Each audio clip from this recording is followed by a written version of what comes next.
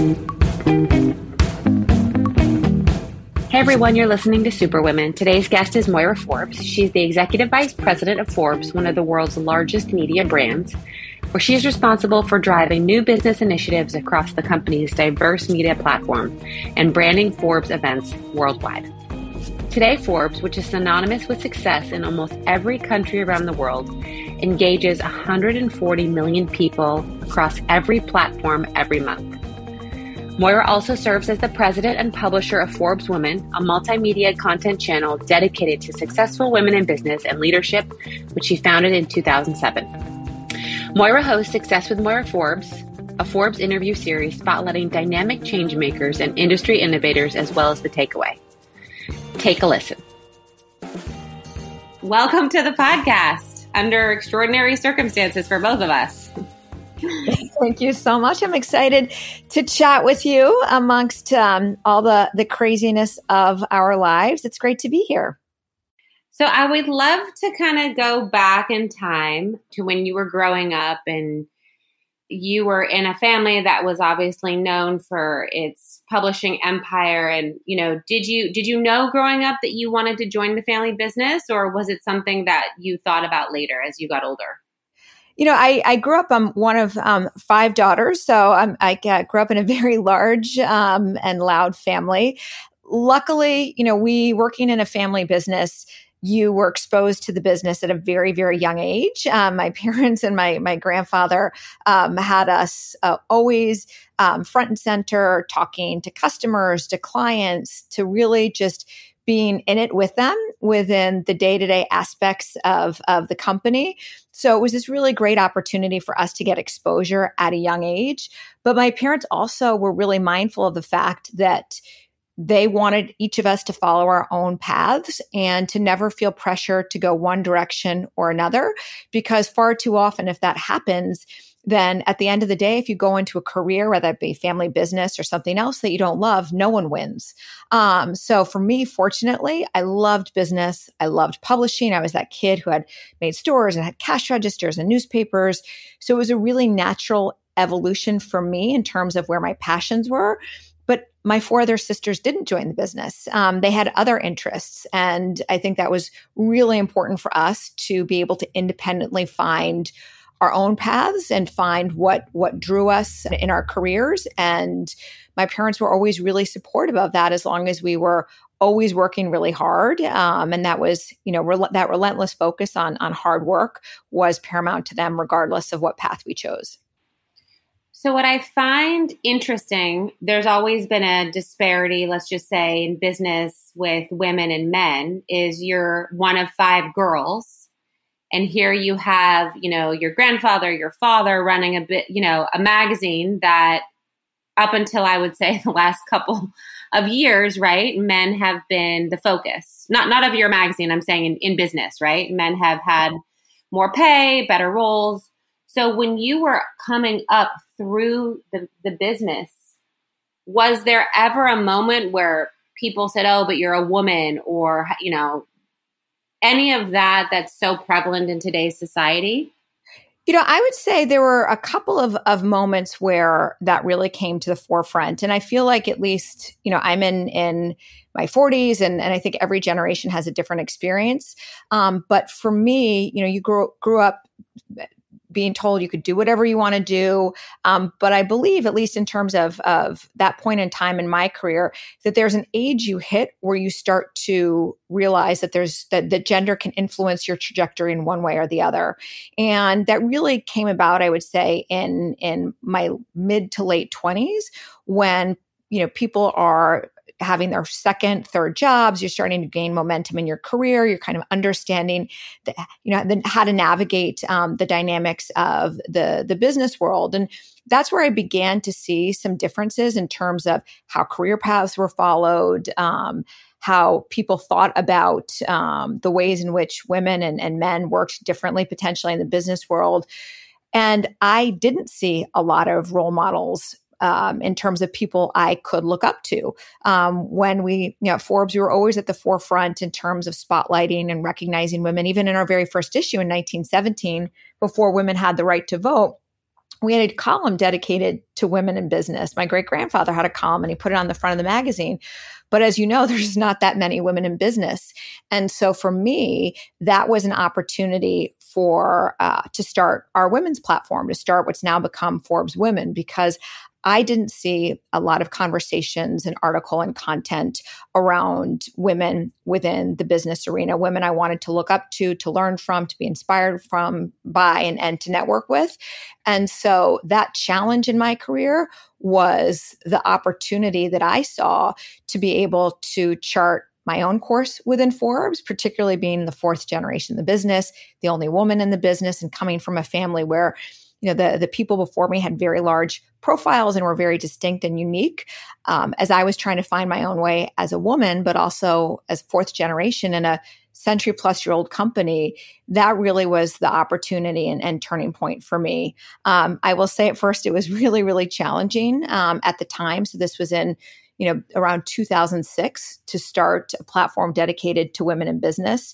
It was dismissed pretty early on in the sense that, of course, a young woman would be doing that. And there wasn't a lot of commitment yet in terms of the power and the need for that focus on gender diversity. But it was, this moment for me to run. And I've been working on that ever since. So let's talk about the family business side of this. For 17 years, my brother and I ran the company together. It was not a smooth sailing, perfect operation at all times. And I'm curious, how did it work working with your father and your grandfather? And, how did you guys deal with things when you had disagreements or just different perspectives on business? For me, I was, when my grandfather and father were working in the business, they had siblings or peers within the business that they were working with side by side. For me, the experience really was just with my father. And the wonderful thing has been is that he and I couldn't be more different. We couldn't be more different in terms of our skill sets, how we see the world, the way that we approach our day to day.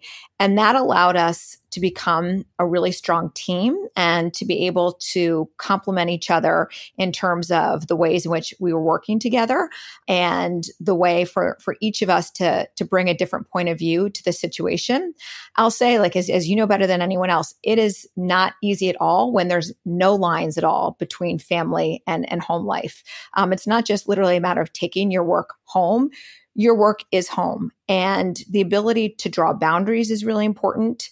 The ability to learn to let go or be at peace with sometimes the tension and the conflict. Ultimately, though, always recognizing, and I feel really fortunate that we were always aligned behind the same purpose and the same values, and that there really is never a choice not to work through the challenges or the problems. The other thing I'll say, though, as it relates to a parent and a child working together, really often in a family business, I see a parent put a child in, as like president of a division, at age 22. And I think that's a huge disservice because I think you have to be able to cut your teeth and gain experience and find your voice and sense of self in business in the really the most fundamental ways, and finding places and room within a company. And my father was great about this and really finding people who could help cultivate me and mentor me, recognizing the dynamic of being in a family business, but to learn to make mistakes, to have some distance from him so that he was not my day-to-day boss ever. And so I think having that distance and having that space to learn and to grow with people who are committed to your success or really want to help you in the most generous way and authentic way, that was critical for us to be able to build a productive working relationship as well. So my grandfather worked for my great-grandfather, and right away people were like, "Ugh, you just got the job because you're family, right?" And you just mentioned, no job interview. Exactly. And you mentioned, what was nice is that your father, didn't make you the president of the division and you didn't directly report to him.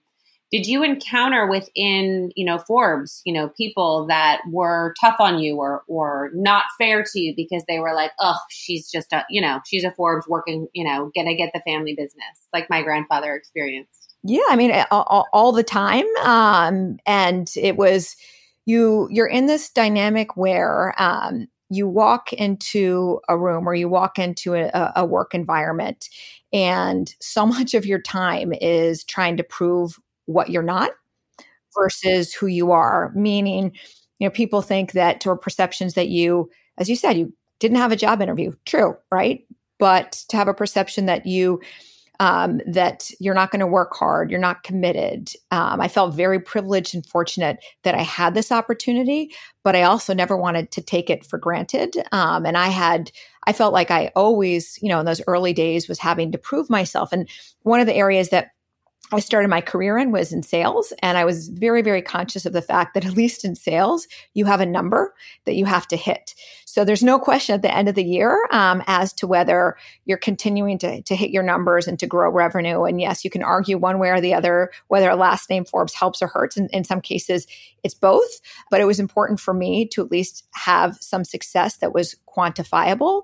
But you constantly are being judged through a very different lens. The other thing is people don't know necessarily what to make of you or how to work with you. Sometimes they don't know how to give you feedback.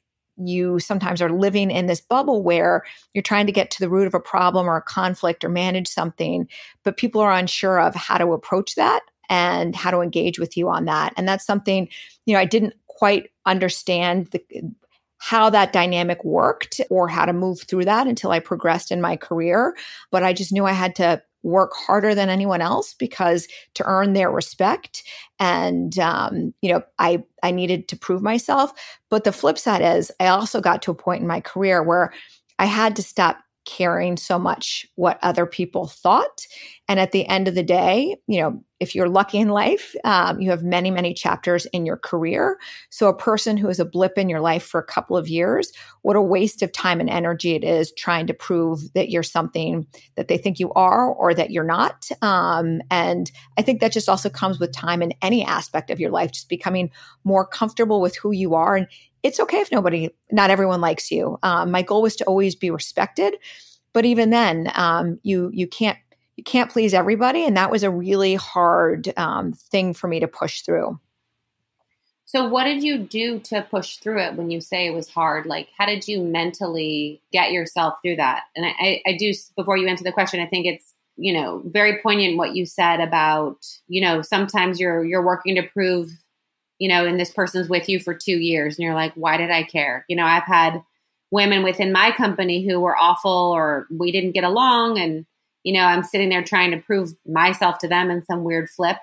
And then they're gone. And I'm like, why did I care? And that's the thing is, it's funny because that was literally that time horizon of years was what I would start to say to myself because I was in, for better or worse, I've only had one job. And so Same. You can look at you look at the trajectory of your career, 20 years. And, at a certain point in time, and I still have to say this to myself sometimes, in 5 years, is this person going to matter to me? Or in 5 years, are they still going to be, a part of my life in terms of, the influence I'm giving them now versus the influence they should have. And influence meaning, what their perception or what I think their perception is weighing on me. And, as I got, more, deeper and deeper into my career, the things and the people I worried about 5 years ago, I didn't even remember. Right. And at the time they had such an exponential and disproportionate impact on my sense of self, my sense of confidence.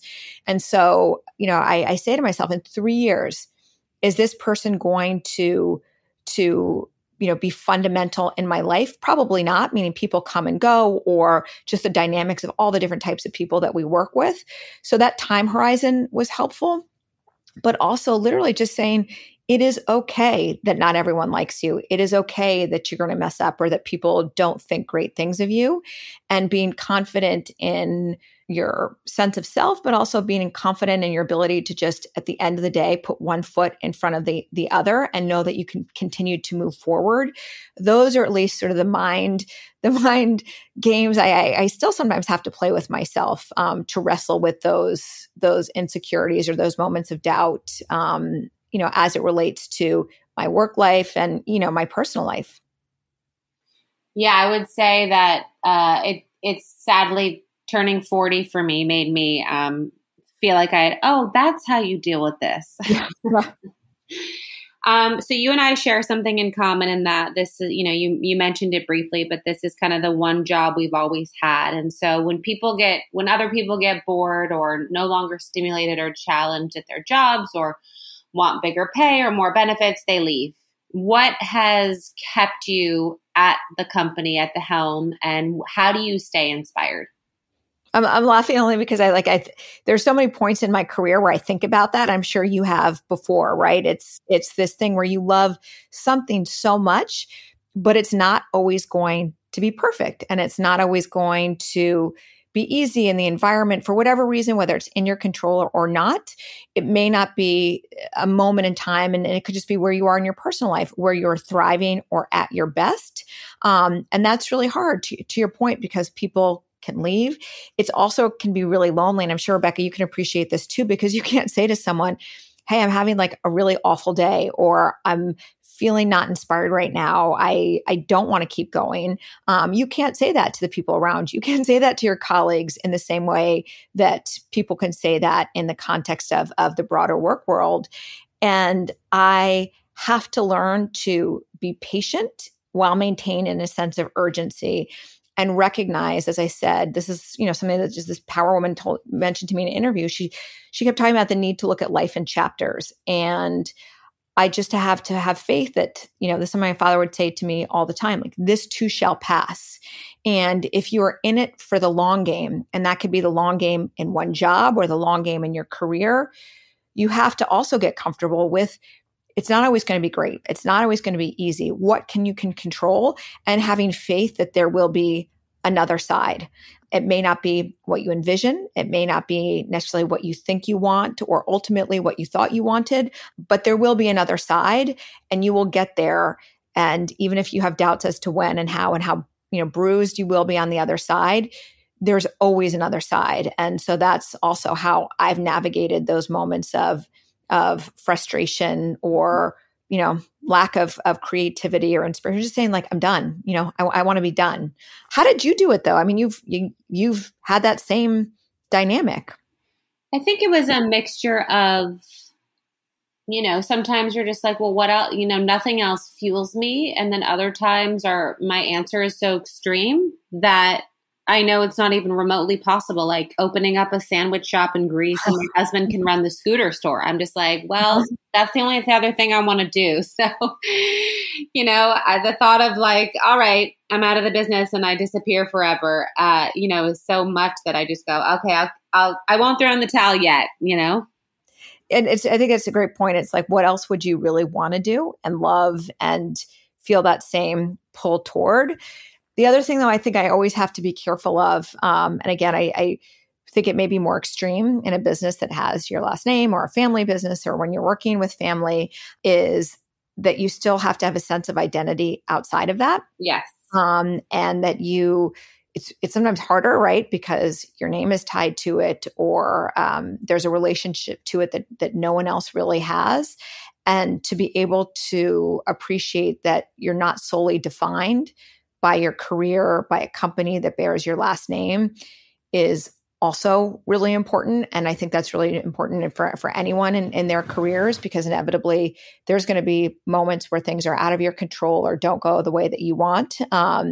And to realize that you can build a full life that has many, many things and components to it that, when you're in a family business, and I, throughout my career, I just wanted to work, that I couldn't put all my eggs in my basket in terms of identifying who I was by, the place every day, the office every day I went into. So what has that been for you, that outside life that you've cultivated outside of, your name being on, very well-known publication? I think for me, the biggest catalyst was, quite honestly, just having children, because as very, very well, you have no choice but to shift your focus and to shift your attention somewhere else. So the moment I get home and open the door, and sometimes I don't want to open the door, when you're hearing the crying on the other side and you're like, oh my gosh, you just want to come home and the kids are happy and they want to see you. That just doesn't happen necessarily. They're usually cranky or it's just chaos. But having something where literally there was no choice but for me to focus, on putting them to bed, doing the bath, doing the lawn, whatever those things were, it taught me to put boundaries in my life. It taught me to realize there's things that can fulfill me, regardless of whether you choose to have a family or are able to have a family or not. For me, it was a lesson of I have to put myself in situations where work is not the context or the backdrop. And growing up, it was always, it was always in the background of my life, no matter what. And I've had to be really conscious around putting myself in moments or experiences that are very, very, have a lot of distance between my day job, because it's just not sustainable otherwise. Yeah, you almost get burnt out in a way that I think unless your name is on the door or on the publication, it's another level of burnt outness that it's hard to detach from. And you feel so committed to it and you love it so much.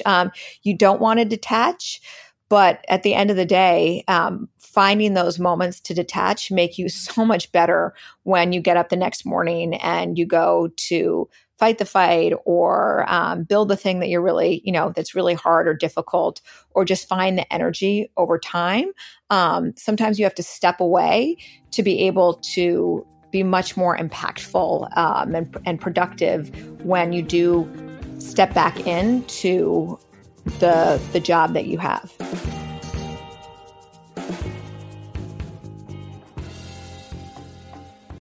When you need mealtime inspiration, it's worth shopping Kroger, where you'll find over 30,000 mouth-watering choices that excite your inner foodie. And no matter what tasty choice you make, you'll enjoy our everyday low prices, plus extra ways to save, like digital coupons worth over $600 each week. You can also save up to $1 off per gallon at the pump with fuel points. More savings and more inspiring flavors make shopping Kroger worth it every time. Kroger, fresh for everyone. Fuel restrictions apply.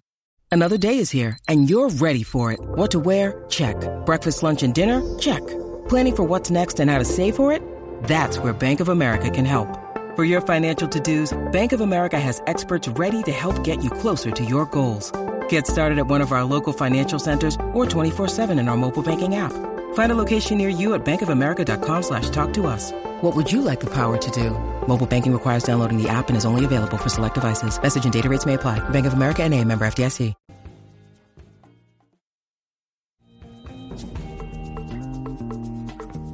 So let's switch gears to an exciting event on the 15th of September, the 2022 Forbes Power Women Summit, which you launched.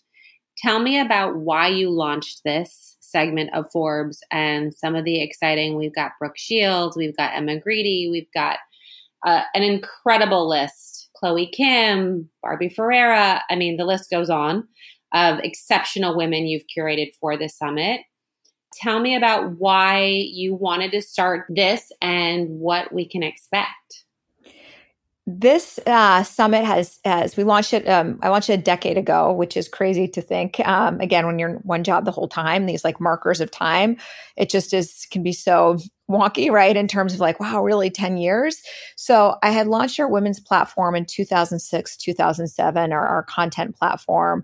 And we had been putting together a lot of smaller events and convening moments, because I think there's nothing more powerful than the ability to connect with other people who are doing very different things, but who care deeply about the same sets of issues. And that really was the genesis of this summit, to bring together powerful women who are re-architecting their industries, who are driving change, and who are looking to have a positive impact on the world around them. And what I've loved about this summit is it's the women we bring together. It's a mashup of people that you don't necessarily think would share the same stage, or that you'd sit side by side in the audience. We have the head of the International Monetary Fund, right? One of the most influential, policy and economic institutions in the world. Next to, as you just said, someone like Blake Lively. And it's women from media, entertainment, business, philanthropy. And the reason is that mashup is because I think now more than ever, there's so many dimensions to how you gain gain power, how you use it, how you pay it forward. It can be hard power in terms of money or people, heads of state, heads of businesses. But there's also now so much the power of soft power. How do you use your voice? How do you use your influence? How do you partner with other people who can bring, other assets to the table to drive change? So these seemingly different people ultimately are very, very committed to the same dynamics around gender equity and creating the most resilient and equitable workforces of the future and just society as a whole. And everyone can bring a different viewpoint, but also a different asset to the table in terms of their power and influence and voice. And that's what I love, because to drive change, you need that collaboration.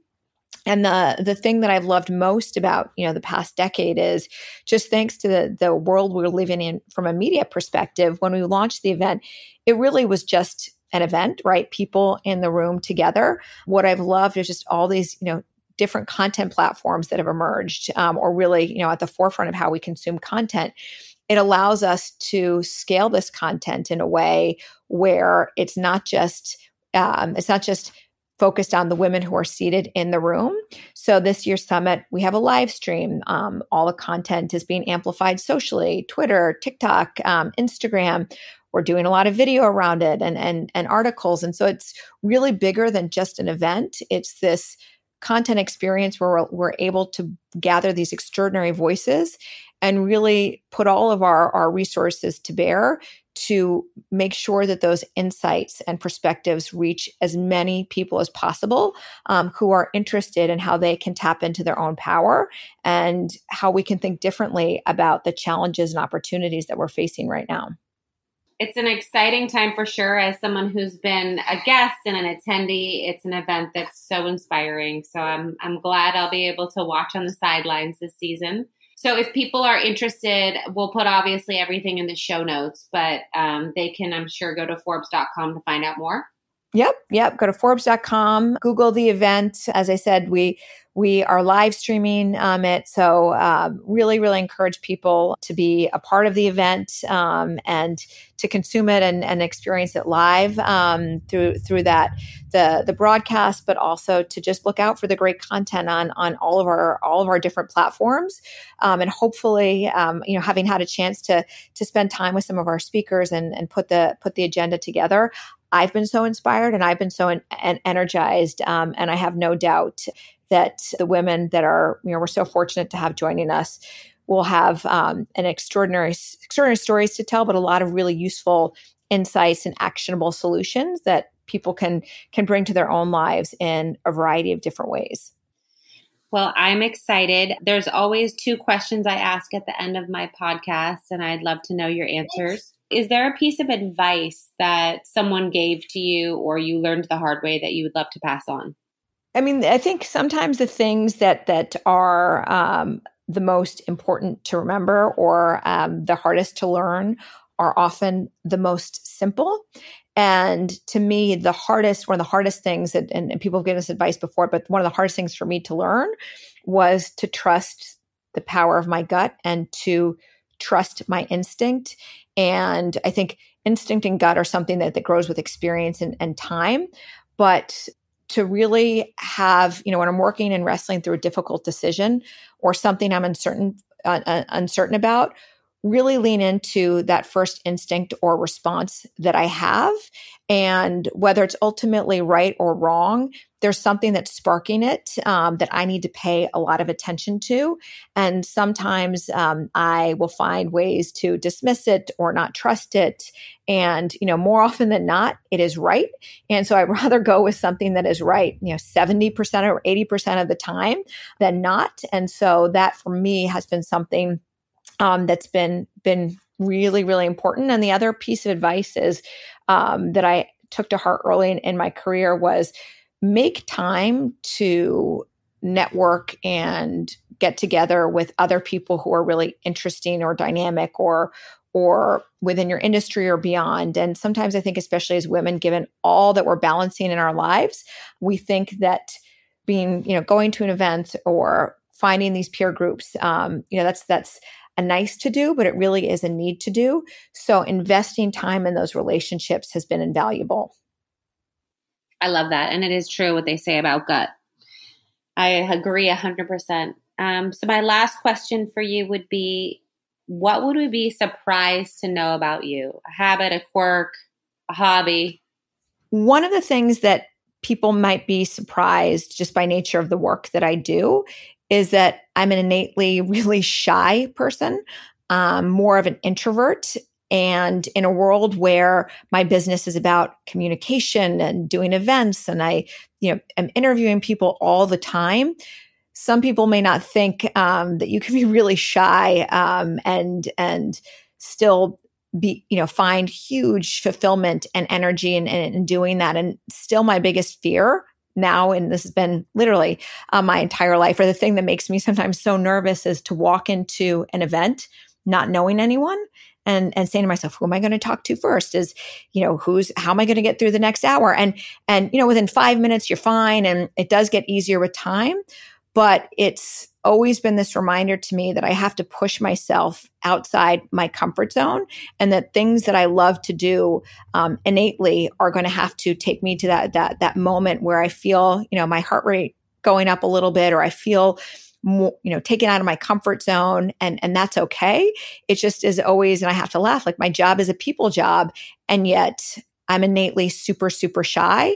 And I say that because so often I think when we look at what it takes to be successful, whether it be in a type of job or industry or the role that we want, so often we focus on what we're not versus what we are. So we get really obsessed on those things that we feel like are deficiencies. And ultimately there's a strength in there somewhere. And so I was always so worried that me being shy or those things that brought me, that really required me getting out of my comfort zone, that I focused on that so much early in my career. And I realized that's okay. And that there's, the flip side is there's strengths to that I can deploy in other ways. But definitely it is something that still is a challenge.